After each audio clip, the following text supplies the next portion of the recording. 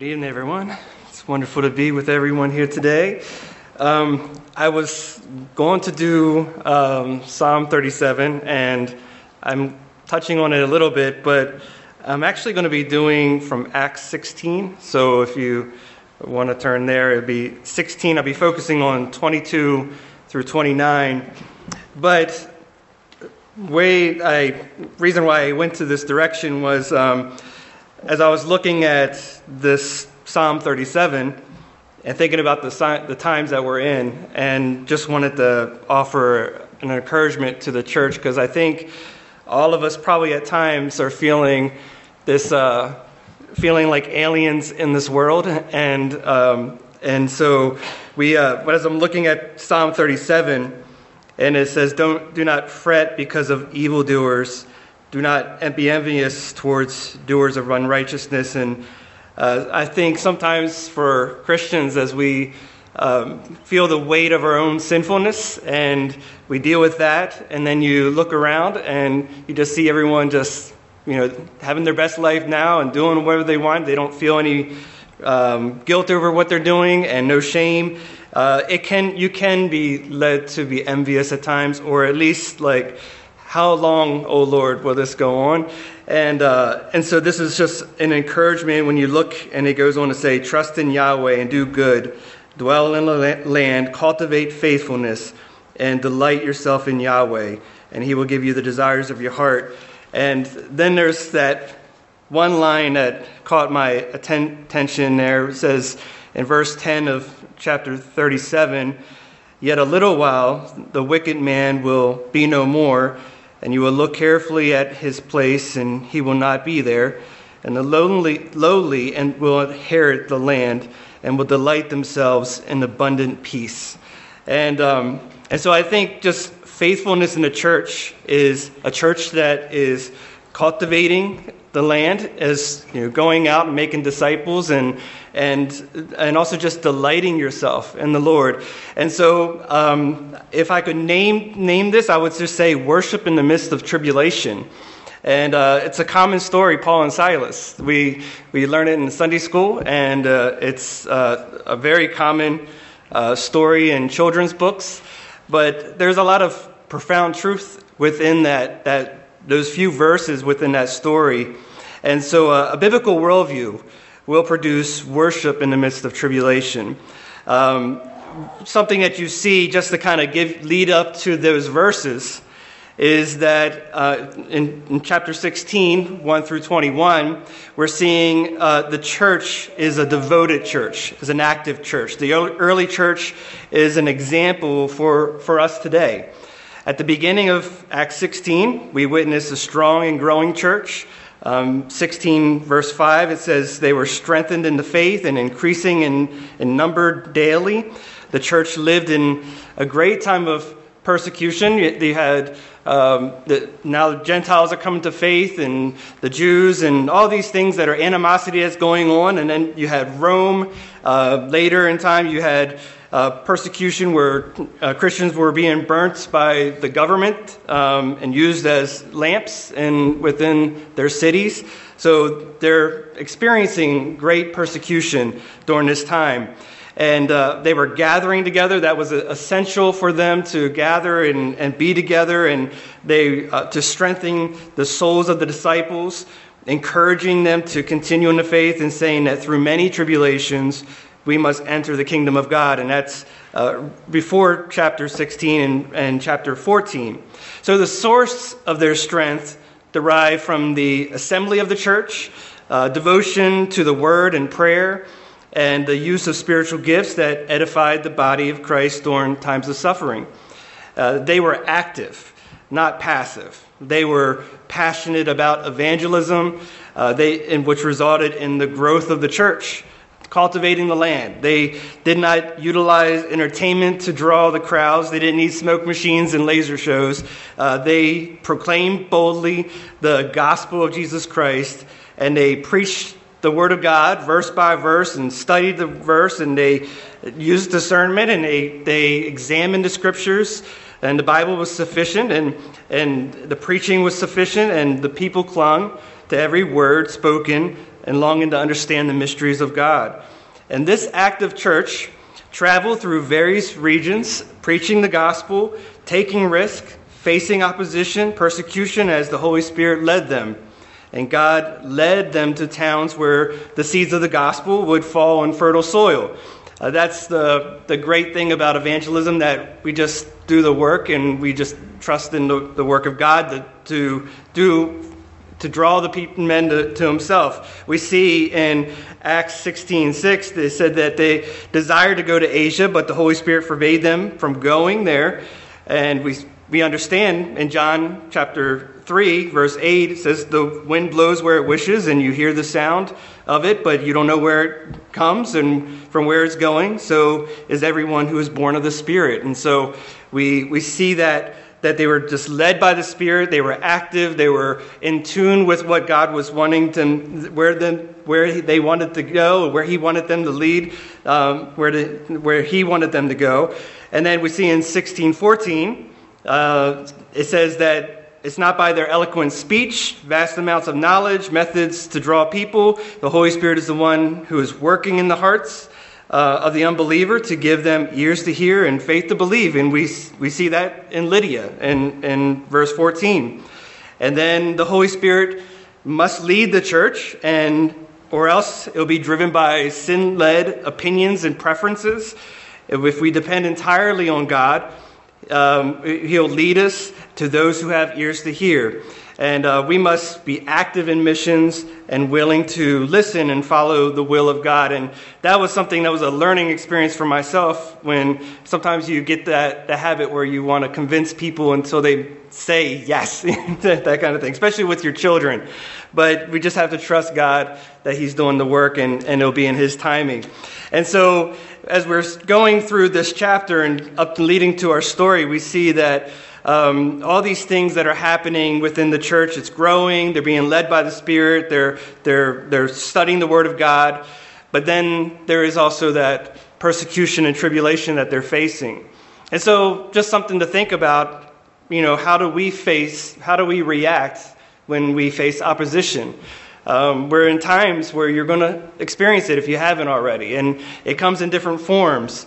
And so we see that Paul and Silas sought a place of prayer, but a possessed slave girl and was antagonizing them for days. I mean, she was following them around, and she had a spirit of deviation, it says. And there's also some other terms that, if you look into it, like the python spirit, or a mythological serpent believed to guard the temple, and the oracle of the Greek god Apollo. This is this spirit this is paganism that's happening in the city, in his towns, and we had this girl that was antagonizing them, and increasingly the evil spirit caused the girl to shout out truth that caused confusion, and which is interesting that she was causing confusion but speaking truth. And she says, these men are bondservants of the Most High God, who are proclaiming to you the way of salvation. And this is a true statement. And however, the words the Most High God would have been understood also as Zeus by the people, for the Gentiles of this town. And so Satan loves to take the truth and twist it to deceive, and this annoyed Paul. And so he commanded the spirit to come out of her in the name of Jesus Christ. And so you see this church active, led by the Spirit, empowered by the Holy Spirit to confront this and defeat the spiritual opposition. And the mark of a true believer is one who is willing to take up their cross and follow Christ and obey His commands and preach truth regardless of the cost. And Steve Lawson said this. He said, a life of resolve comes with a price tag. You will be tested by the lure of the world. You must turn a deaf ear to the crowd and live instead for the approbation of Christ.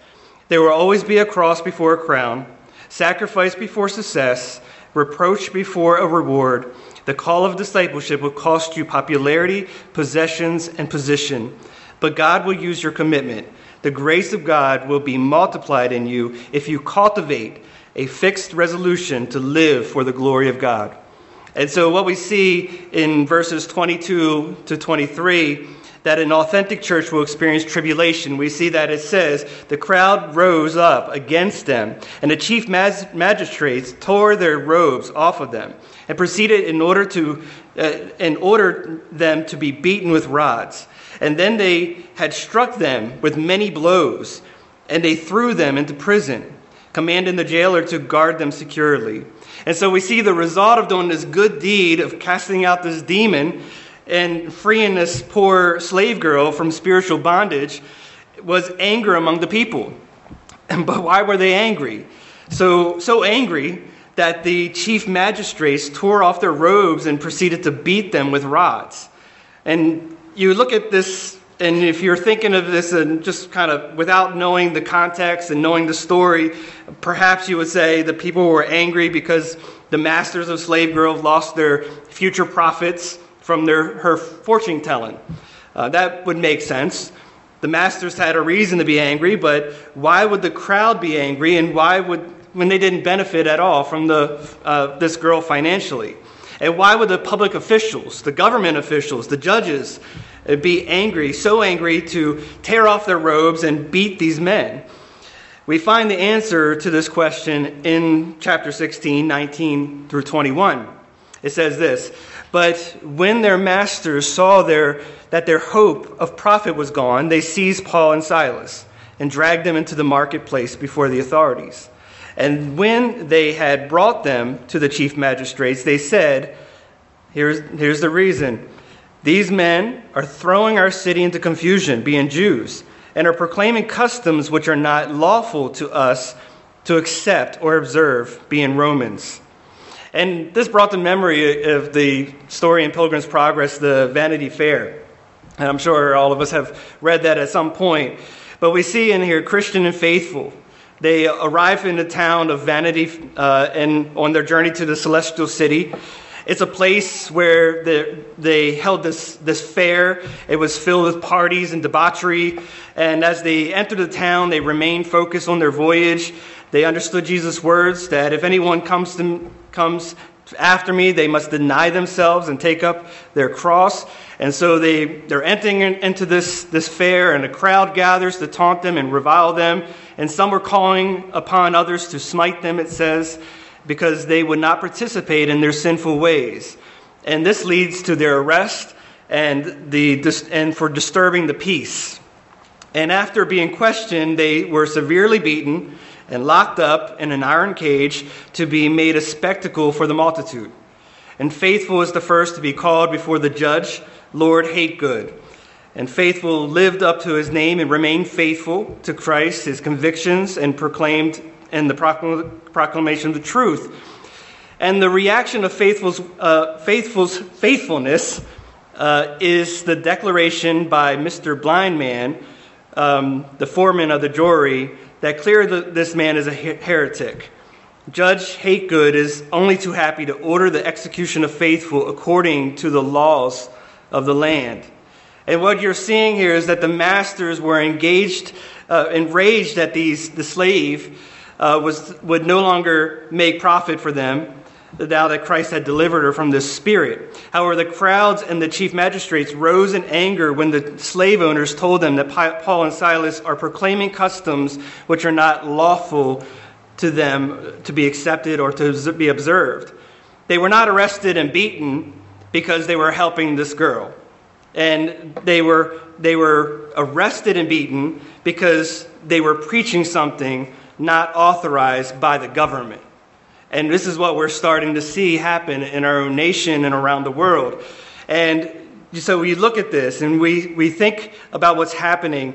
Do you think that when persecution comes to the United States, that they will accuse you of helping deliver people from bondage of sin? Would they say, good job? Would they celebrate you? Would they celebrate you if you said homosexuality and transgenderism and sexual morality and all these things that are sin, and you've preached to them and they've come to Christ and their lives are transformed? Would they say, good job, you're wonderful? No, they're going to say that you're preaching a false gospel and that it's a false Christianity, and that you're a false Christian, and that your gospel is a gospel of hate and intolerance, which is causing violence to others. This is the direction we're seeing the world going in.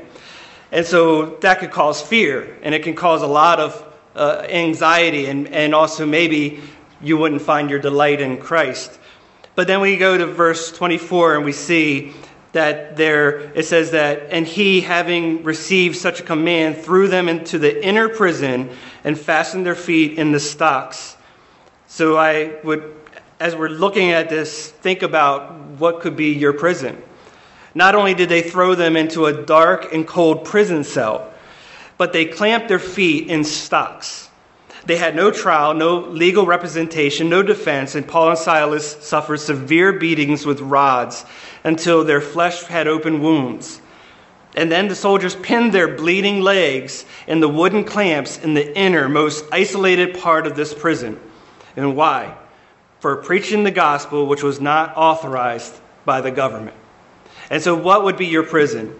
Perhaps it feels like your prison could be sickness. People often think that, our financial difficulties, relationship problems. And of course, God uses these things to test our faith and to sanctify us and redirect our focus upon Him, so we're dependent on Him. But in this context, what would be your prison? If you don't shrink back from the truth, your prison could be rejection from your family, from your friends, retaliation from an employer, censorship by the social media, or literal imprisonment for preaching the truth. And we've seen that not only in other countries. Just the other day, someone that was thrown into prison for street preaching, and they were legally within their rights. And so those are something that we just need to think about. What would be your reaction in those moments? What would be your reaction amid tribulation? And so we see in verse 25, it says this, "But about midnight, Paul and Silas were praying and singing hymns of praise to God, and the prisoners were listening to them." And so sounds echoed in the dead of the night, deep in the prison's isolated cells. You can kind of imagine those in the movies where you hear the drops of water and things. It's just dark. You can hear a pin drop and sometimes maybe groans of men that are complaining or crying out in agony, or drops of blood flow from their wombs from the beatings of the rods, and their bodies screaming with pain from the wooden stocks that was clamped upon their legs. But were the sounds of groaning and complaining coming from the cell of Paul and Silas? No, they were sounds of Paul and Silas not crying out for apologies and not crying out for willingness to renounce and say, "All right, I give up. I won't do this anymore. I'm not going to preach anymore. Just let me go, and I'll be on my way, and I'll go back and make tents and do my own thing again." No, you didn't hear that coming from the cell. You heard joy. You heard delight coming from the cell. And it was not based upon the emotion of the moment, because if it was based on emotions and not on something more profound, then they would have easily been crying in agony and maybe even doubting their faith. But no, they had unshakable faith and knowledge of their Savior, and He was worthy to be. They were worthy. He was worthy of being persecuted and facing these beatings and this horrible situation. And they devoted themselves to prayer and hymns to God. And so here they are in the cell, legs clamped, blood flowing from their legs. It would be a scary place, and it's an isolated place, and they don't know what's going to happen. There's no trial, there's no prosecution, there's no lawyer that they can call, and yet they are rejoicing, and they're praying, and they're singing hymns of praise to God. And this brought to mind another story by Richard Wurmbrand, who wrote in his biography, Torture for Christ. And he said, "It was strictly forbidden to preach to other prisoners, as it is in captive nations today. It was understood that whoever was caught doing this received a severe beating. A number of us decided to pay the price for the privilege of preaching, so we accepted their terms. It was a deal. We preached, and they beat us. We were happy preaching, and they were happy beating us, so everyone was happy. A brother was preaching to the other prisoners when the guards suddenly burst in, surprising him halfway through a phrase. And they hauled him down the corridor to what they called the beating room. And after what seemed to be an endless beating, they brought him back and threw him into the cell, bloody and bruised, on the prison floor. Slowly he picked himself up, his battered body painfully straightened his clothing and said, "Now, brethren, where did I leave off when I was interrupted?" And he continued his gospel message. "I've seen beautiful things," he says.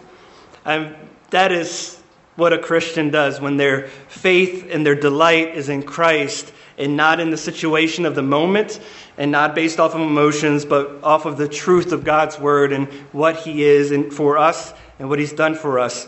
And so the question would be, how will you react in the midst of tribulation? Will you curse God and renounce your faith? Will you complain and place blame? Will your reaction be like the one in Jesus' parable that says the seed was sown on the rocky places, and when they hear the word, immediately they received it with joy, but they have no firm root and are only temporary. When affliction and persecution arises because of the word, immediately they fall away. And we see this is the beauty of the word of God that explains these things. This is why the church has church discipline and all these kind of things. We see that people come and they play the part for a time, but persecution takes place. We see it in Acts. We see that the day of Pentecost, people came to Christ.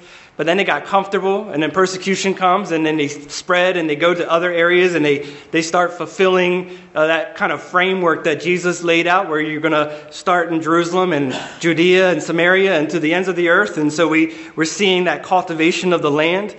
And then we see that God is sovereign over our blessings and our tribulations. And we see that even in the life of Job. Job is a righteous man. Satan needed God's permission to test him. And not only that, but he suggested to Satan to do it. Hey, what about that guy right there? And so we see that God uses these kind of tribulations and hard times sometimes to sanctify us and to test us. And we live in a fallen world, and so the evil will come upon us. However, God is working all things for our good and for his glory. And so through sickness and difficulties and tests and trials and all these things strengthen our faith. And so it helps us to redirect our focus upon Christ, the object of our faith, increasing our dependence upon him. And in the moments of persecution, he utilizes our lives and sufferings and deaths to fulfill his purposes.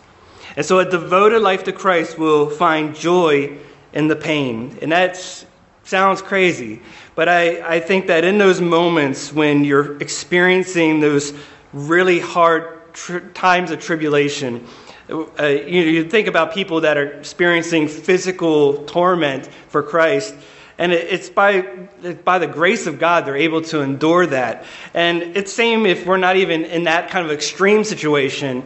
If we're relying on Christ, we'll find the comfort in the midst of others of that time of pain. A person of prayer will find comfort in calamity. A biblical believer will trust in the unseen because their faith is grounded upon knowledge of God. And a life of prayer connects us to the object of our faith, Jesus Christ, who is interceding on our behalf. And in moments of despair flows worship based on theology, the knowledge of God. We hear the voice of God and learn about him through his word. And in moments of anguish, God's word comes to memory and it renews our minds and strengthens our faith. And James tells us in chapter 1, "Consider it all joy, my brethren, when you encounter various trials, knowing that the testing of your faith produces endurance." So when the government punished the disciples in Acts chapter 5, I always am, it's an amazing story, just that few lines that is 41 and 42 of that chapter. And they're preaching the gospel. They're preaching in the name of Jesus. They're told not to do it anymore. They were locked up. And it says that they rejoiced that they had been considered worthy to suffer shame for his name. And every day in the temple and from house to house, they kept right on teaching and preaching Jesus Christ. And that's just amazing that they were locked up for preaching the gospel, told not to do it anymore. And they go back out, and just like the preacher in the jail cell that went back to his cell preaching the gospel again, they went to the temples, they went to the highways and the byways, and to home preaching the gospel. And so when government and friends and family and employers and society in general attempt to silence the gospel, we must stand firm. And a biblical worldview will produce worship in the midst of tribulation. And John Piper, I think it was, that said that missions exist because worship doesn't, because people are worshiping themselves and other things instead of the God of the universe. And so we go out and we proclaim the gospel so that they become worshipers of the one true God. And in verses 26 and 29, we see that it says this, "And suddenly there came a great earthquake, and so that the foundations of the prison house were shaken. And immediately all the doors were opened, and everyone's chains were unfastened. And when the jailer awoke and saw the prison doors open, he drew his sword and was about to kill himself, supposing that the prisoners had escaped. But Paul cried out with a loud voice, saying, 'Do not harm yourself, for we are all here.' And he called for lights and rushed in, and trembling with fear, he fell down before Paul and Silas. And after he brought them out, he said, 'Sirs, what must I do to be saved?' In their moment of agony, God delivered them through a magnificent display of power. God shook the prison walls, opened the doors, breaking the chains of bondage. And the guard was afraid they had escaped, because if he would have lost these prisoners, he would have lost his life as well. And we see that the result of this was, how do I get saved? And God used their response in the midst of persecution to draw this jailer to Christ. And the fruit of their faithfulness was the salvation of the entire household of this jailer. And we see that in the midst of all these things, Paul once said this in 2 Corinthians 4, that we are afflicted in every way, but not crushed, perplexed, but not despairing, persecuted, but not forsaken, struck down, but not destroyed, always carrying about in the body the dying of Jesus, so that the life of Jesus also may be manifested in our body. Therefore, we do not lose heart, but though our outer man is decaying, yet our inner man is being renewed day by day. For momentary light affliction is producing for us an eternal weight of glory far beyond all comparison, while we look not at the things which are seen, but at the things which are not seen. For the things which are seen are temporal, but the things which are not seen are eternal. Our affliction is momentary, and yet it produces an eternal weight of glory. The glorious benefits outweigh the temporal sufferings of this life. On one side of the scale, you have the endurance of these tribulations for the sake of Christ. And on the other side, you have the fruits, the conformity to the image of God, of Jesus Christ. The salvation of lost souls and the glory of God manifested in the midst of tribulation. And so we see in all of these things that we can find peace and delight in our situations. So I don't know what everyone's facing. And, we all face different circumstances. We all have our own different type of prison. Sometimes it's just our own battle with our own sinfulness. And sometimes it's our family members, our friends, young people. Friends, it'll be hard sometimes, especially in these times when you stand up against what the world is saying is correct and the redefining love.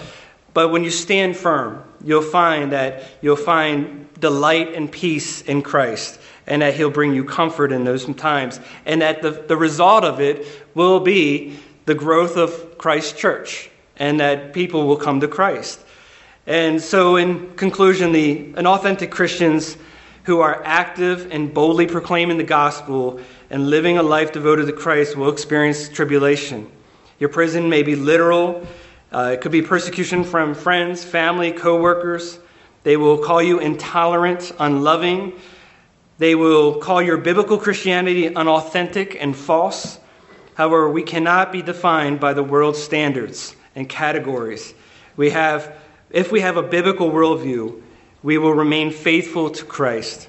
Stand firm on the truth of God's word and respond with prayer and worship, counting it all joy to be considered worthy of suffering for Jesus Christ. And we are all destined and deserving of hell for our sinful rebellion against a holy God. However, Christ bore the wrath of God on our behalf. The suffering in this life is worth it, for it is temporal. And the purpose of all of these things, and the alternative would be eternal damnation. But he rescued from us. And it reminded me of just now of Jonathan Edwards' quote where he says that for the Christian, this world is the only hell we'll ever face, but for the unbeliever, it's the only heaven they'll ever experience. And so when you think about that it's worth it. All of these things, suffering for Christ, suffering to live holy and pleasing to Him, speaking truth, standing firm in that, not backing down, and going out and proclaiming the gospel because we love people so much that we don't want them to be lost. So we stand firm and we preach truth. In the end, the faithful life of a believer will produce fruit with eternal repercussion, Christ-likeness, and the salvation of lost souls, all for the glory of God alone.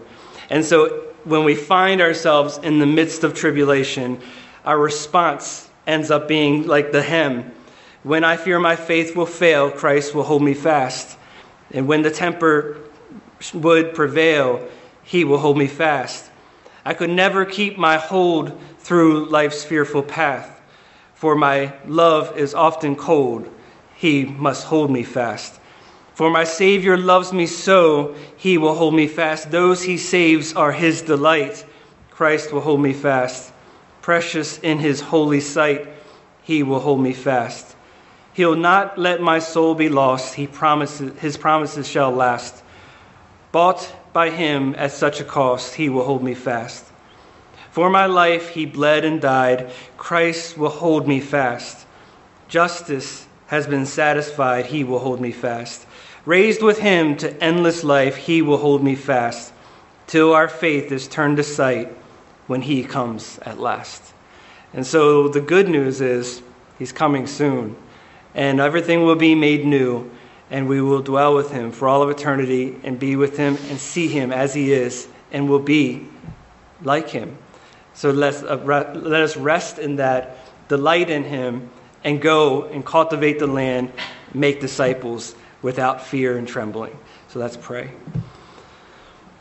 Father God, we thank You for Your word, and we thank You for these tremendous stories that sometimes we look at as something that's so simplistic, but when we think about what would be our response in those moments.